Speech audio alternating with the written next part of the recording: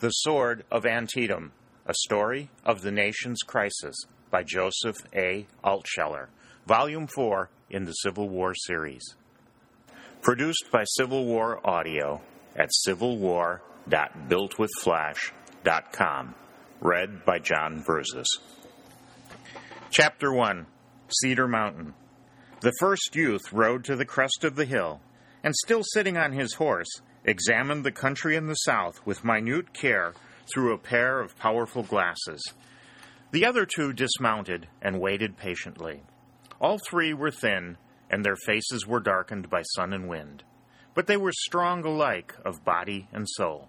Beneath the faded blue uniforms, brave hearts beat and powerful muscles responded at once to every command of the will.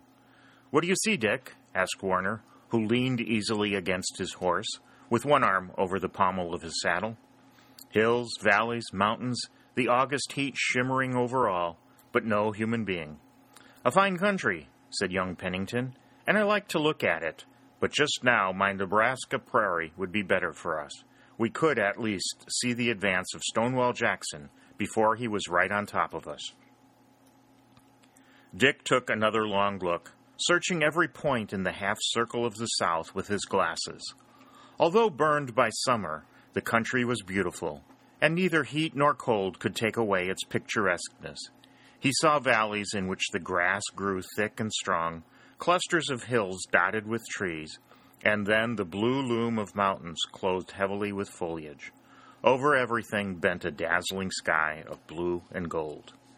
The light was so intense that with his glasses he could pick out individual trees and rocks on the far slopes. He saw an occasional roof, but nowhere did he see man. He knew the reason, but he had become so used to his trade that at the moment he felt no sadness. All this region had been swept by great armies. Here the tide of battle in the mightiest of wars had rolled back and forth, and here it was destined to surge again, in a volume increasing always. "I don't find anything," repeated Dick, "but 3 pairs of eyes are better than none. George, you take the glasses. See what you can see, and then Frank will follow." He dismounted and stood holding the reins of his horse, while the young Vermonter looked. He noticed that the mathematical turn of Warner's mind showed in every emergency. He swept his glasses back and forth in a regular curve, not looking here and now there, but taking his time and missing nothing. It occurred to Dick that he was a type of his region, slow but thorough, and sure to win after defeat. "What's the result of your examination?" asked Dick as Warner passed the glasses and turned to Pennington. "Let X equal what I saw, which is nothing. Let Y equal the result I draw, which is nothing. Hence, we have X plus Y, which still equals nothing." Pennington was swifter in his examination. The blood in his veins flowed a little faster than Warner's. "I find nothing but land and water," he said without waiting to be asked, "and I'm disappointed. I had a hope, Dick, that I'd see Stonewall Jackson himself riding down a slope." "Even if you saw him, how would you know it was Stonewall?" "I hadn't thought of that. We've heard so much of him that it just seemed to me that I'd know him anywhere." "Same here," said Warner. "Remember all the tales we've heard about his whiskers, his old slouch hat, and his sorrel horse?" "I'd like to see him myself," confessed Dick. "From all we hear, he's the man who kept McClellan from taking Richmond. He certainly played hob with the plans of our generals. You know, I've got a cousin, Harry Kenton, with him. I had a letter from him a week ago, passing through the lines and coming in a roundabout way. Writes as if he thought Stonewall Jackson was a demigod. Says we'd better quit and go home, as we haven't any earthly chance to win this war." "He fights best who wins last," said Warner. "I'm thinking I won't see the green hills of Vermont for a long time yet, because I mean to pay a visit to Richmond first. Have you got your cousin's letter with you, Dick?" "No, I destroyed it. I didn't want it bobbing up some time or other to cause either of us trouble. A man I know at home says he's kept out of a lot of trouble by never writing nothing to nobody. And if you do write a letter, the next best thing is to burn it as quick as you can." "If my eyes tell the truth, and they do," said Pennington, "here comes a short, thick man riding a long, thick horse, and he, the man, not the horse, bears a startling resemblance to our friend, ally, guide, and sometime mentor, Sergeant Daniel Whitley. "Yep, it's the sergeant," said Dick, looking down into the valley, "and I'm glad he's joining us. Do you know, boys, I often think these veteran sergeants know more than some of our generals." "It's not an opinion, it's a fact," said Warner. "Hi there, Sergeant. Here are your friends. Come up and make the same empty report that we've got ready for the colonel." Sergeant Daniel Whitley looked at the three lads, and his face brightened. He had a good intellect under his thatch of hair, and a warm heart within his strong body. The boys, although lieutenants, and he only a sergeant in the ranks, treated him usually as an equal, and often as a superior. Colonel Winchester's regiment, and the remains of Colonel Newcomb's Pennsylvanians, had been sent east after the defeat of the Union Army at the 7 Days, and were now with Pope's Army of Virginia, which was to hold the valley and also protect Washington. Grant's success at Shiloh had been offset by McClellan's failure before Richmond, and the President and his cabinet at Washington were filled with justifiable alarm. Pope was a Western man, a Kentuckian, and he had insisted upon having some of the Western troops with him. The sergeant rode his horse slowly up the slope, and joined the lads over whom he watched like a father. "And what have the 100 eyes of Argus beheld?" asked Warner. "Argus?" said the sergeant. "I don't know any such man. Name sounds queer, too." "He belongs to a distant and mythical past, Sergeant, but he'd be mighty useful if we had him here. If even a single one of his 100 eyes were to light on Stonewall Jackson, it would be a great service." Sergeant shook his head and looked reprovingly at Warner.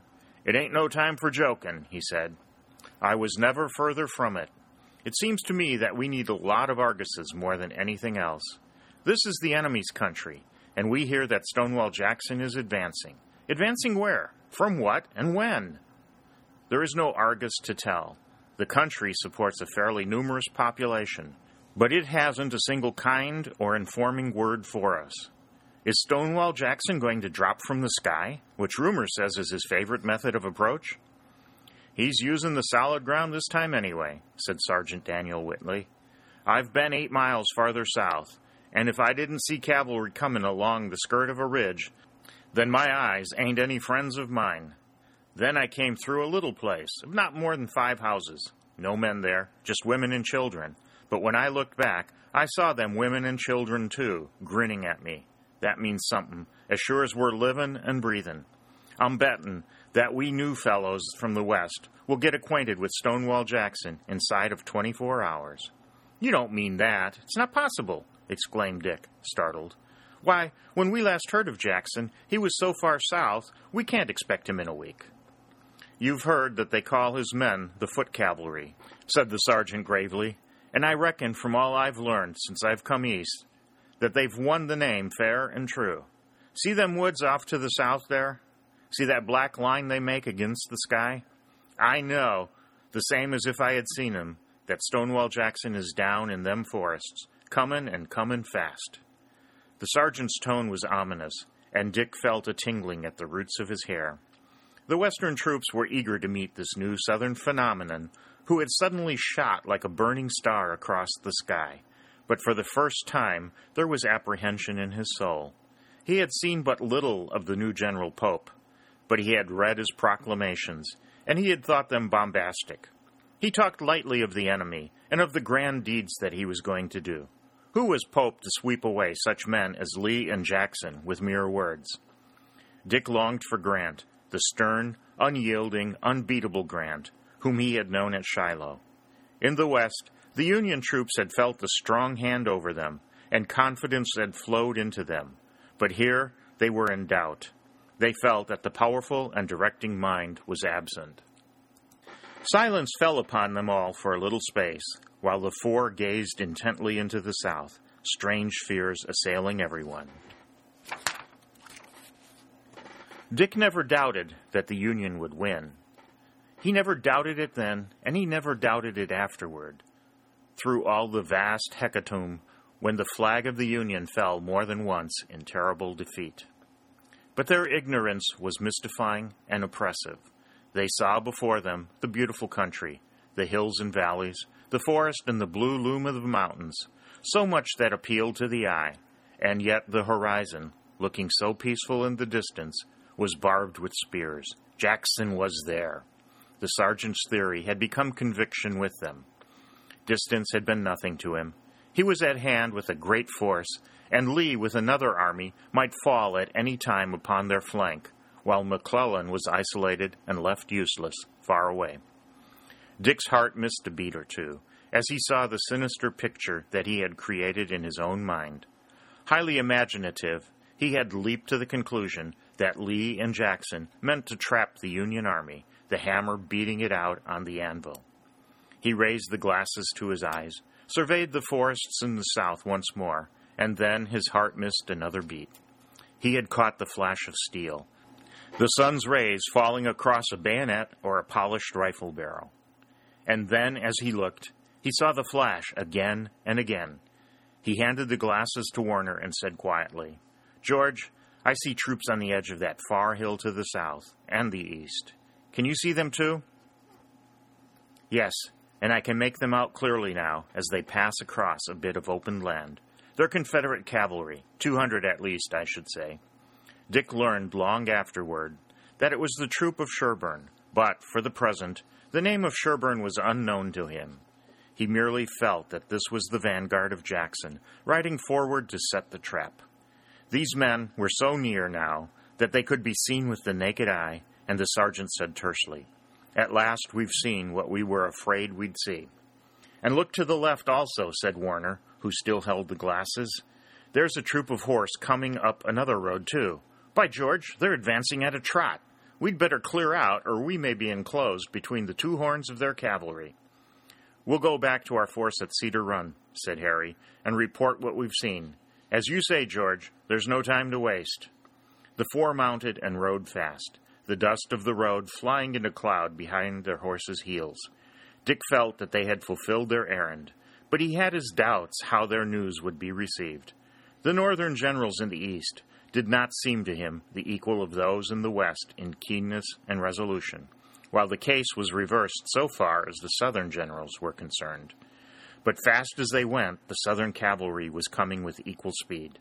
They continually saw the flash of arms in both East and West. The force in the West was the nearer of the two. Not only was Sherburne there, but Harry Kenton was with him, and besides their own natural zeal, they had all the eagerness and daring infused into them by the great spirit and brilliant successes of Jackson. "They won't be able to enclose us between the two horns of their horsemen," said Sergeant Whitley, whose face was very grave, "and the battle won't be tomorrow or the next day." "Why not? I thought Jackson was swift," said Warner. "'Cause it will be fought today. I thought Jackson was swift, too, but he's swifter than I thought. Them feet cavalry of his don't have to change their name. Look into the road coming up that narrow valley." The eyes of the three boys followed his pointing finger, and they now saw masses of infantry, men in gray pressing forward at full speed. They saw also batteries of cannon, and Dick almost fancied he could hear the rumble of their wheels. "Looks as if the sergeant was right," said Pennington. "Stonewall Jackson is here." They increased their speed to a gallop, making directly for Cedar Run, a cold, clear little stream coming out of the hills. It was now about the middle of the morning, and the day was burning hot and breathless. Their hearts began to pound with excitement, and their breath was drawn painfully through throats lined with dust. A long ridge, covered with forest, rose on one side of them, and now they saw the flash of many bayonets and rifle barrels along its lowest slope. Another heavy column of infantry was advancing, and presently they heard the far note of trumpets calling to one another. "Their whole army is in touch," said the sergeant. "The trumpets show it often. Often on the plains, when we had to divide our little force into detachments, they'd have bugle talk with one another. We must go faster if we can." They got another ounce of strength out of their horses, and now they saw Union cavalry in front. In a minute or two, they were among the Blue Horsemen, giving the hasty news of Jackson's advance. Other scouts and staff officers arrived a little later with like messages, and not long afterward they heard shots behind them, telling them that the hostile pickets were in touch. They watered their horses in Cedar Run, crossed it, and rejoined their own regiment under Colonel Arthur Winchester. The colonel was thin, bronzed, and strong, and he too, like the other men from the West, was eager for battle with the redoubtable Jackson. "What have you seen, Dick?" he exclaimed. "Is it a mere scouting force of cavalry, or is Jackson really at hand?"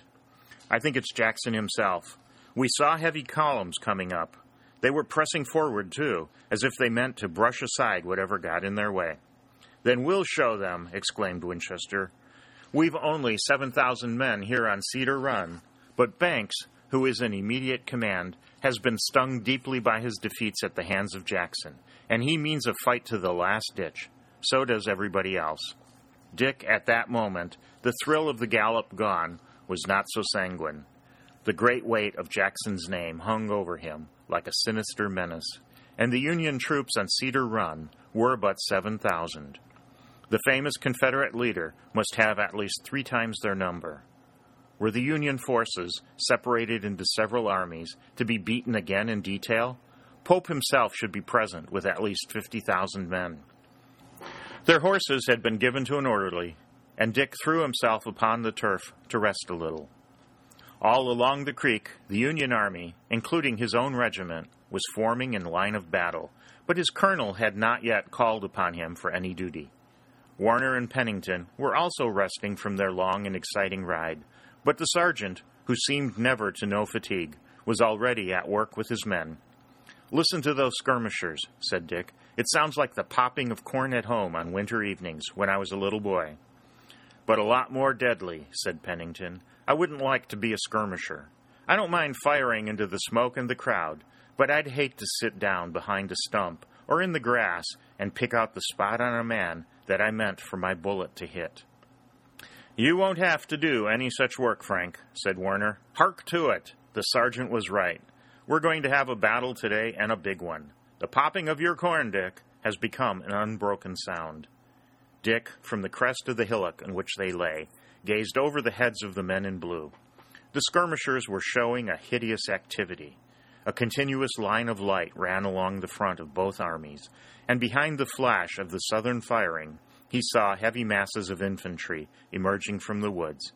A deep thrill ran through him. Jackson, the famous, the redoubtable, the unbeatable, was at hand with his army. Would he remain unbeaten? Dick said to himself in unspoken words over and over again, "No, no, no, no!"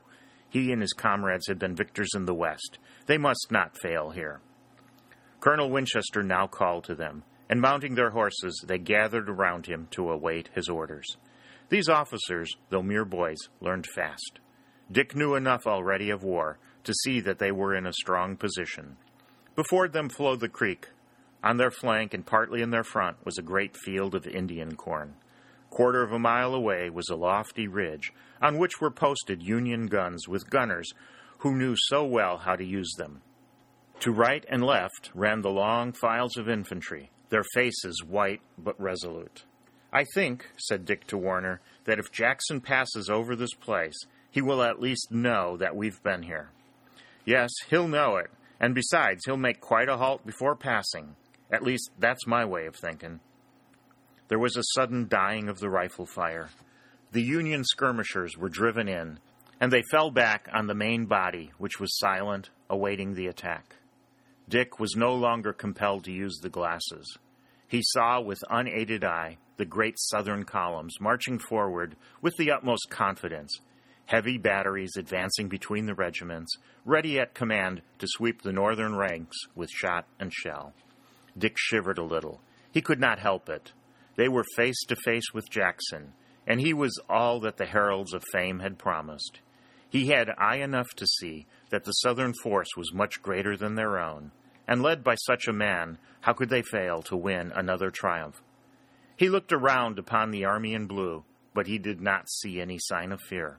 Both the beaten and the unbeaten were ready for a new battle. There was a mighty crash from the hill, and the Northern batteries poured a stream of metal into the advancing ranks of their foe.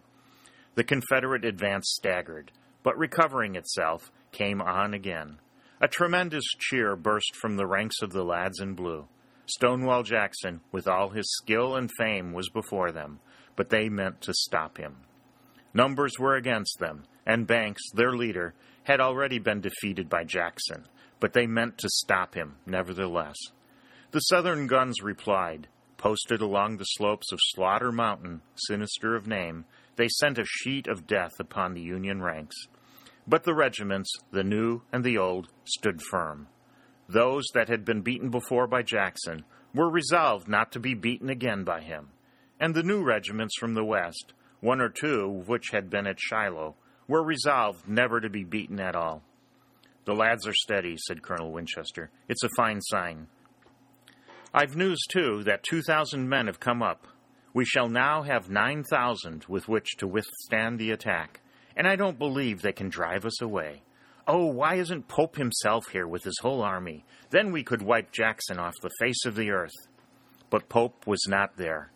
The commander of a huge force, the man of boastful words, who was to do such great things, the man who sent grandiloquent dispatches from headquarters in the saddle to the anxious Lincoln at Washington, had strung his numerous forces along in detachments, just as the others had done before him, and the booming of Jackson's cannon attacking the northern vanguard with his whole army could not reach ears so far away. The fire now became heavy along the whole Union front. All the batteries on both sides were coming into action, and the earth trembled with the rolling crash. The smoke rose and hung in clouds over the hills, the valley, and the cornfield. The hot air, surcharged with dust, smoke, and burned gunpowder, was painful and rasping to the throat. The frightful screaming of the shells filled the air, and then came the hissing of bullets like a storm of sleet. Colonel Winchester and his staff dismounted, giving their horses to an orderly, who led them to the rear. Horses would not be needed for the present, at least, and they had learned to avoid needless risk. The attack was coming closer, and the bullets, as they swept through their ranks, found many victims. Colonel Winchester ordered his regiment to kneel and open fire, being held hitherto in reserve. Dick snatched up a rifle from a soldier who had fallen almost beside him, and he saw that Warner and Pennington had equipped themselves in like fashion. A strong gust of wind lifted the smoke before them a little. Dick saw many splashes of water on the surface of the creek where bullets struck, and there were many tiny spurts of dust in the road where other bullets fell. Then he saw beyond the dark masses of the Southern infantry. It seemed to him that they were strangely close. He believed that he could see their tanned faces, one by one, and their vengeful eyes, but it was only fancy. The next instant, the signal was given, and the regiment fired as one. There was a long flash of fire, a tremendous roaring in Dick's ears. Then, for an instant or two, a vast cloud of smoke hid the advancing gray mass. When it was lifted a moment later, the men in gray were advancing no longer.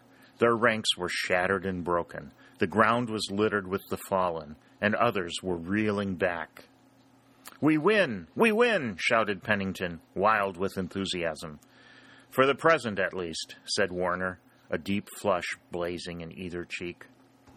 There was no return fire just then from that point, and the smoke lifted a little more. Above the crash of the battle, which raged fiercely on either flank, they heard the notes of a trumpet rising, loud, clear, and distinct from all other sounds. Dick knew that it was a rallying call, and then he heard Pennington utter a wild shout. "I see him! I see him!" he cried. "It's Stonewall Jackson himself, there, on the hillock, on the little horse." The vision was but for an instant. Dick gazed with all his eyes, and he saw several hundred yards away a thick-set man on a sorrel horse. He was bearded, and he stooped a little, seeming to bend an intense gaze upon the northern lines. There was no time for anyone to fire, because in a few seconds the smoke came back, a huge, impenetrable curtain, and hid the man and the hillock. But Dick had not the slightest doubt that it was the great Southern leader, and he was right. It was Stonewall Jackson on the hillock, rallying his men, and Dick's own cousin, Harry Kenton, rode by his side. They reloaded, but a staff officer galloped up and delivered a written order to Colonel Winchester. The whole regiment left the line, another less season taking its place, and they marched off to one flank, where a field of wheat lately cut, and a wood on the extreme end, lay before them. Behind them they heard the battle swelling anew, but Dick knew that a new force of the foe was coming here, and he felt proud that his own regiment had been moved to meet an attack which would certainly be made with the greatest violence. "Who are those men down in the wheat field?" asked Pennington. "Our own skirmishers," replied Warner. "See them running forward, hiding behind the shocks of straw, and firing?" The riflemen were busy. They fired from the shelter of every straw stack in the field, and they stung the new Southern advance, which was already showing its front. Southern guns now began to search the wheat field. A shell struck squarely in the center of one of the shocks, behind which 3 Northern skirmishers were kneeling. Dick saw the straw fly into the air as if picked up by a whirlwind. When it settled back, it lay in scattered masses, and 3 dark figures lay with it, motionless and silent. He shuddered and looked away. The edge of the wood was now lined with Southern infantry, and on their right flank was a numerous body of cavalry. Officers were waving their swords aloft, leading the men in person to the charge. "The attack will be heavy here," said Colonel Winchester. "Ah, there are our guns firing over our heads. We need 'em." The Southern cannon were more numerous, but the Northern guns, posted well on the hill, refused to be silenced. Some of them were dismounted, and the gunners about them were killed, but the others served with speed and valor, and sprayed the whole Southern front with a deadly shower of steel. It was this welcome metal that Dick and his comrades heard over their heads. And then the trumpets rang a shrill note of defiance along the whole line. Banks, remembering his bitter defeats and resolved upon victory now, was not awaiting the attack. He would make it himself. The whole wing lifted itself up and rushed through the wheat field, firing as they charged. The cannon were pushed forward and poured in volleys as fast as the gunners could load and discharge them.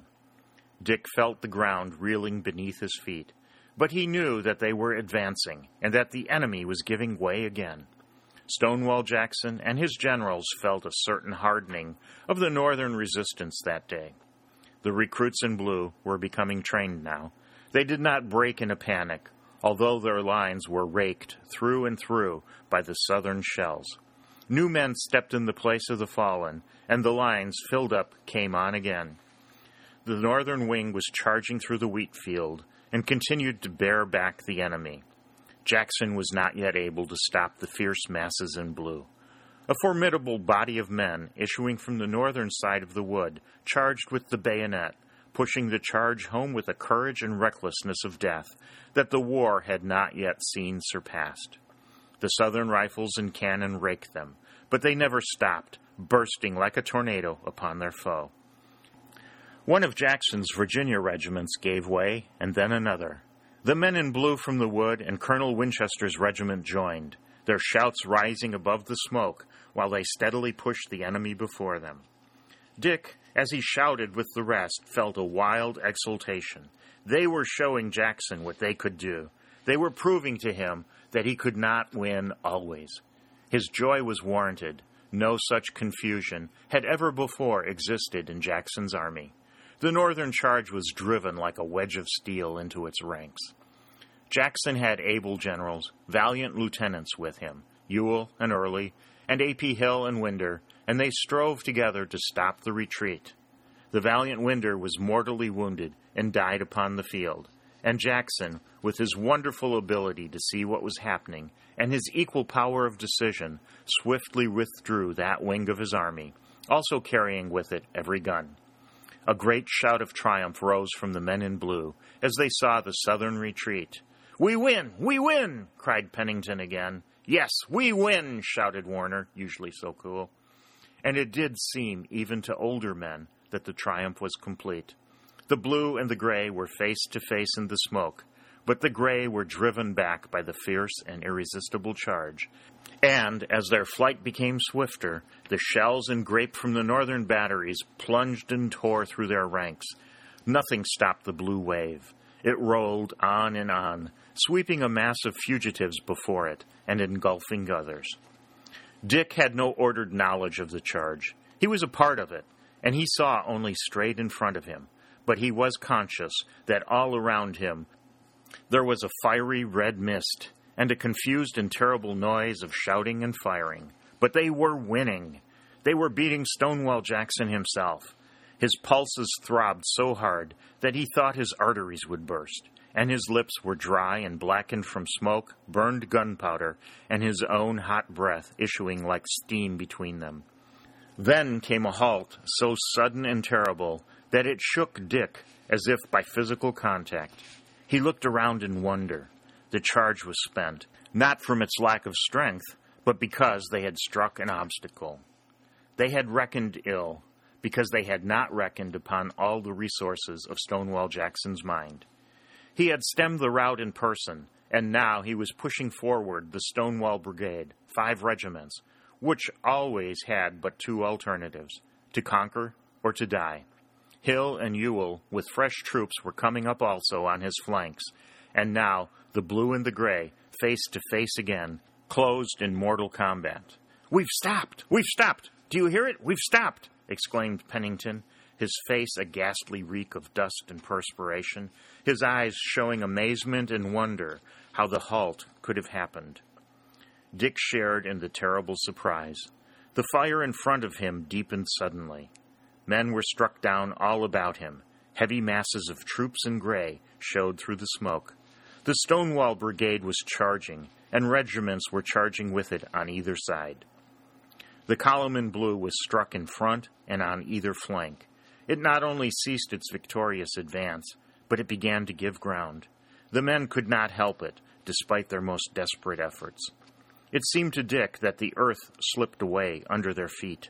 A tremendous excitement seized him at the thought of victory lost just when it had seemed won. He ran up and down the lines, shouting to the men to stand firm. He saw that senior officers were doing the same, but there was little order or method in his own movements. It was the excitement and bitter humiliation that drove him on. He stumbled in the smoke against Sergeant Whitley. The sergeant's forehead had been creased by a bullet, but so much dust and burned gunpowder had gathered upon it that it was as black as the face of a black man. "Are we to lose, after all?" exclaimed Dick. It seemed strange to him, even at that moment, that he should hear his own voice amid such a roar of cannon and rifles. But it was an undernote, and he heard with equal ease the sergeant's reply. "It ain't decided yet, Mr. Mason, but we've got to fight as we've never fought before." The Union men, both those who had faced Jackson before and those who were now meeting him for the first time, fought with unsurpassed valor. But unequal in numbers, they saw the victory wrenched from their grasp. Jackson now had his forces in the hollow of his hand. He saw everything that was passing, and with the mind of a master, he read the meaning of it. He strengthened his own weak points and increased the attack upon those of the North. Dick remained beside the sergeant. He had lost sight of Colonel Winchester, Warner, and Pennington in the smoke and the dreadful confusion, but he saw well enough that his fears were coming true. The attack in front increased in violence, and the Northern Army was also attacked with fiery energy on both flanks. The men had the actual physical feeling that they were enclosed in the jaws of a vice, and forced to abandon all hope of victory, they fought now to escape. 2 small squadrons of cavalry, scarce 200 in number, sent forward from a wood, charged the whole Southern army under a storm of cannon and rifle fire. They equaled the ride of the 600, but with no poet to celebrate it, it remained, like so many other charges in this war, an obscure and forgotten incident. Dick saw the charge of the horsemen and the return of the few. Then he lost hope. Above the roar of the battle, the rebel yell continually swelled afresh. The setting sun, no longer golden but red, cast a sinister light over the trampled wheat field, the slopes, and the woods torn by cannonballs. The dead and the wounded lay in thousands, and Banks, brave and tenacious, but with bitter despair in his heart, was seeking to drag the remains of his army away from that merciless vice which continued to close down harder and harder. Dick's excitement and tension seemed to abate. He had been keyed to so high a pitch that his pulses grew gentler through very lack of force, and with the relaxation came a clearer view. He saw the sinking red sun through the banks of smoke, and in fancy he already felt the cool darkness upon his face after the hot and terrible August day. He knew that night might save them, and he prayed deeply and fervently for its swift coming. He and the sergeant came suddenly to Colonel Winchester, whose hat had been shot from his head, but who was otherwise unharmed. Warner and Pennington were near, Warner slightly wounded, but apparently unaware of the fact. The colonel, by shout and by gesture, was gathering around him the remains of his regiment. Other regiments on either side were trying to do the same, and eventually they formed a compact mass which, driving with all its force back towards its old position, reached the hills and the woods just as the jaws of Stonewall Jackson's vice shut down, but not upon the main body. Victory, won for a little while, had been lost. Night protected their retreat, and they fought with a valor that made Jackson and all his generals cautious. But this knowledge was little compensation to the Northern troops. They knew that behind them was a great army, that Pope might have been present with 50,000 men, sufficient to overwhelm Jackson. Instead of the odds being more than 2-1 in their favor, they had been 2-1 against them. It was a sullen army that lay in the woods in the first hour or two of the night, gasping for breath. These men had boasted that they were a match for those of Jackson, and they were, if they could have only traded generals. Dick and his comrades from the West began to share in the awe that the name of Stonewall Jackson inspired. "He comes up to his advertisements, there ain't no doubt about it," said Sergeant Whitley.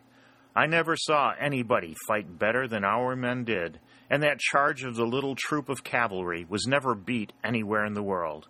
But here we are licked, and 30 or 40,000 men of ours not many miles away."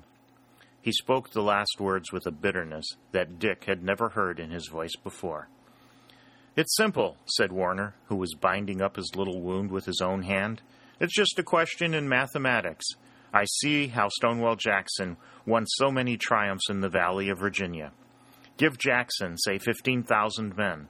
We have 50,000, but we divide them into 5 armies of 10,000 apiece. Jackson fights them in detail, which is 5 battles, of course. His 15,000 defeat the 10,000 every time. Hence, Jackson, with 15,000 men, has beaten our side. It's simple but painful. In time, our leaders will learn." "After we've all been killed," said Pennington sadly, "and the country is ripped apart, so that it will take half a century to put the pieces back together again, and put 'em back right," said Dick, with equal sadness. "Never mind," said Sergeant Whitley with returning cheerfulness. "Other countries have survived great wars, and so will ours." Some food was obtained for the exhausted men, and they ate it nervously, paying little attention to the crackling fire of the skirmishers, which was still going on in the darkness along their front. Dick saw the pink flashes along the edges of the woods and the wheat field, but his mind, deadened for the time, took no further impressions. Skirmishers were unpleasant people anyway. Let them fight down there. It did not matter what they might do to one another. A minute or two later, he was ashamed of such thoughts. Colonel Winchester, who had been to see General Banks, returned presently, and told them that they would march again in half an hour. "General Banks," he said with bitter irony, "is afraid that a powerful force of the rebels will gain his rear, and that we shall be surrounded. He ought to know. He's had enough dealings with Jackson. Outmaneuvered and outflanked again. Why can't we learn something?" But he said this to the young officers only. He forced a cheerfulness of tone when he spoke to the men, and they dragged themselves wearily to their feet in order to begin the retreat. But though the muscles were tired, the spirit was not unwilling. All the omens were sinister, pointing to the need of withdrawal. The vicious skirmishers were still busy, and a crackling fire came from many points in the woods. The occasional rolling thunder of a cannon deepened the somberness of the scene. All the officers of the regiment had lost their horses, and they walked now with the men. A full moon threw a silvery light over the marching troops, who strode on in silence, the wounded suppressing their groans. A full moon cast silvery light over the pallid faces. "Do you know where we're going?" Dick asked of the Vermonter. I heard that we're bound for a place called Culpeper Courthouse, 6 or 7 miles away. I suppose we'll get there in the morning if Stonewall Jackson doesn't insist on another interview with us." "There's enough time in the day for fighting," said Pennington, without borrowing of the night. "Hear that big gun over there on our right? Why do they want to be firing cannonballs at such a time?" They trudged gloomily on, following other regiments ghostly in the moonlight, and followed by others as ghostly. But the sinister omens, the flash of rifle firing, and the far boom of a cannon were always on their flanks. The impression of Jackson's skill and power, which Dick had gained so quickly, was deepening already. He did not have the slightest doubt now that the Southern leader was pressing forward through the woods to cut them off. As the sergeant had said truly, he came up to his advertisements and more. Dick shivered, and it was a shiver of apprehension for the army, and not for himself. In accordance with human nature, he and the boy officers, who were his good comrades, talked together, but their sentences were short and broken. "Marching toward a courthouse," said Pennington. "What'll we do when we get there? Lawyers won't help us." "Not so much marching toward a courthouse as marching away from Jackson," said the Vermonter. "We'll march back again," said Dick hopefully. "But when?" said Pennington. "Look through the trees there on our right. Aren't those rebel troops?" Dick's startled gaze beheld a long line of horsemen in gray, on their flank and only a few hundred yards away.